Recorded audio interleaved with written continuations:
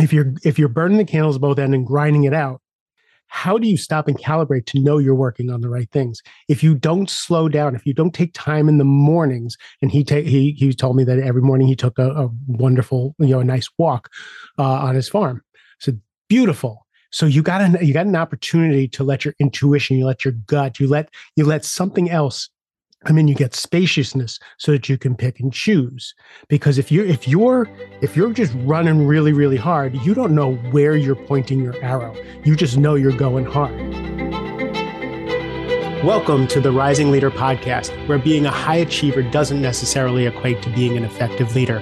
Let's check to see if you're in the right place. If you're rising through the ranks of your organization so fast that your leadership skills need to grow as fast as your responsibilities, you're in the right place. If it seems you need different skills to lead your team or lead from within a group of talented, competitive peers, you're in the right place. If you're looking to become a trusted advisor to the CEO, you are definitely in the right place. So now that we know that you're in the right place, enjoy today's conversation. Before we begin the show, I have something for you. The Rising Leader Handbook is going to be published in October of this year. But you don't have to wait. If you go to my website, www.markjsilverman.com, click the red button, you can get an advanced copy of the executive summary of the Rising Leader Handbook. In the same place, you can get a copy of Only Tens.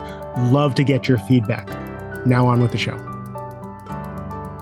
I just got finished being interviewed on somebody else's podcast. It's nice not to be in the driver's seat sometimes.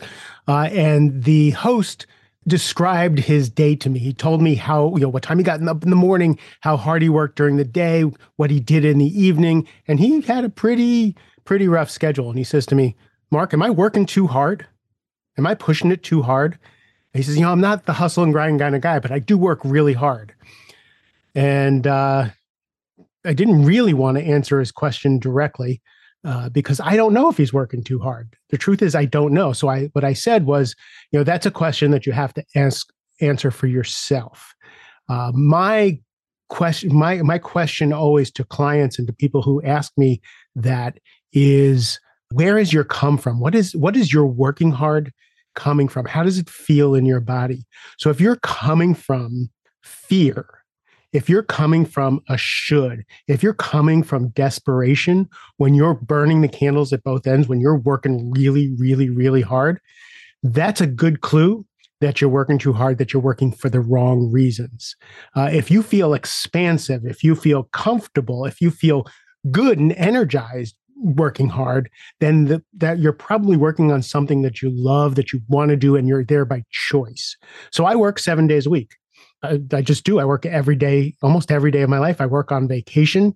I do take vacations. I do take days off. I do take time off, but I work 7 days a week because most of the time I'm doing what I love to do. When I have some free time, I want to go to my office and write. I want to go and make a video. I want to go and edit something. I love my coaching. I'm not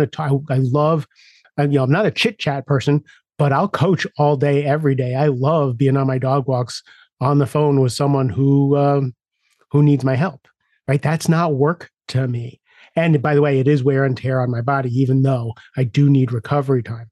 But let's go back to that really, what is going on in your body when you're working that hard? Are you tight, right? Do you feel desperate? Do you feel like the hammer is going to drop if you don't do what you're doing? Now, sometimes the hammer is going to drop and you're on a deadline. Like I'm writing the Rising Leader Handbook right now, and I'm on deadline. And every day I have my friends and my support group keeping me on track because the ADHD is going crazy. So I'm actually going past my comfort zone to get this done because I am on deadline. But if you're always feeling like you're on deadline, if you're always feeling desperate, then that's something to look at. And then we talked about slowing down. And that, my coach, Rich Litvin, way back when I first started working with him, he said, slow down to speed up. And I got what he meant, slow down to speed up. I totally got it, but I didn't really get it. It took me writing Only Tens. It took me years to really understand that when you slow down, that gives you the opportunity to calibrate. Because again, one of the things that the host said is that he likes to work hard, but he wants to make sure he's working hard on the right things. I said, well, if you're burning the candles at both ends and grinding it out, how do you stop and calibrate to know you're working on the right things? If you don't slow down, if you don't take time in the mornings, and he told me that every morning he took a wonderful, a nice walk on his farm. So beautiful. So you got an opportunity to let your intuition, you let your gut, you let something else. I mean, you get spaciousness so that you can pick and choose. Because if you're just running really, really hard, you don't know where you're pointing your arrow. You just know you're going hard. If you stop and pause during the day, you get a cup of coffee and you just sit and breathe and stay off your phone. If you do a little journaling, if you take a little walk, if you go to the gym, right? That inspiration that always comes to you, you can recalibrate and make sure that you're pointing towards the right thing. When I wrote Only Tens, before I wrote the book, I made a commitment, because I'm all things to all people all the time, and I was letting people down and I was overwhelmed all the time. I made this commitment that I was only going to do 10s. I wasn't going to do 7, 8s, or 9s. Definitely wasn't going to do 2s. I was only going to do what Derek Sivers calls hell yes, right? I'm a hell yes, I will do it.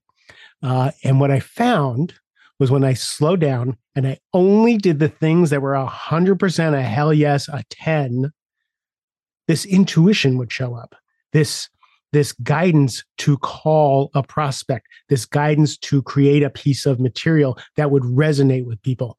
Something else showed up, spaciousness shows up. And it's actually what Jeff Spencer, if you listen to a couple episodes ago, Dr. Jeff Spencer was on, and he talked about receivership. So slowing down allows you to be in receivership so that something else can help you along. He says it's the best kept secret. Now, he coaches like Richard Branson and U2 and Tiger Woods. So it's not like he doesn't coach successful people. But he says that's a superpower. If you can tap into that receivership, and for me, it's that intuition, that guidance. It's not woo. The host of the podcast says, I'm not into this woo stuff, but when my best ideas come on my walk, I'm like, it's not woo. It's just you have an opportunity to think. You have an opportunity to make choices. Slow down, take breaks, take days off. If you're feeling like that desperation, check your motivation. What fear is driving you? On the podcast, they always ask me about the homeless thing and why I work so hard and crashed and burned. I work so hard because I was running away from that homeless guy. I didn't want people to know that homeless guy. That's cotton candy. That's not fuel, right? That's not fuel to work on. That's something that's going to destroy you. Back to Dr. Jeff Spencer, when we were talking about the hustle and grind culture, he's like, that's bullshit. The hustle and grind culture is bullshit. It's a lie. It's a myth. He says, your body can take 10 years, 20 years. It can take decades of wear and tear and not tell you that something's happening to it. It masks the toll that this stress and the pushing yourself takes on you. And eventually it blows up. It could take 10 years. It could take 20 years. It could take 30 years, but you're going to blow up and you're going to take yourself out of the game and you're going to wind up 10 steps back. And so you might as well take your time, pace yourself, and grow at that pace. And again, I listened to Jeff Spencer. He had me wrapped around his finger. So slow down, take care of yourself, put yourself on the list, allow your intuition, allow your gut to show up, check your come from, and you will get further. You will be, you'll have sustainable energy. You'll have sustainable motivation, and life will be a little bit more fun. This interview was really eye-opening for me in the back and forth. It was really interesting. So thank you for listening. I love you a ton, which is why I do this. Have a great rest of the day. Thank you for joining today's conversation. If you got value, please share the episode, give us a thumbs up, write us a review. And if there's a topic you'd like us to cover or a question that you have, send them my way. Look forward to connecting on the next episode of the Rising Leader Podcast.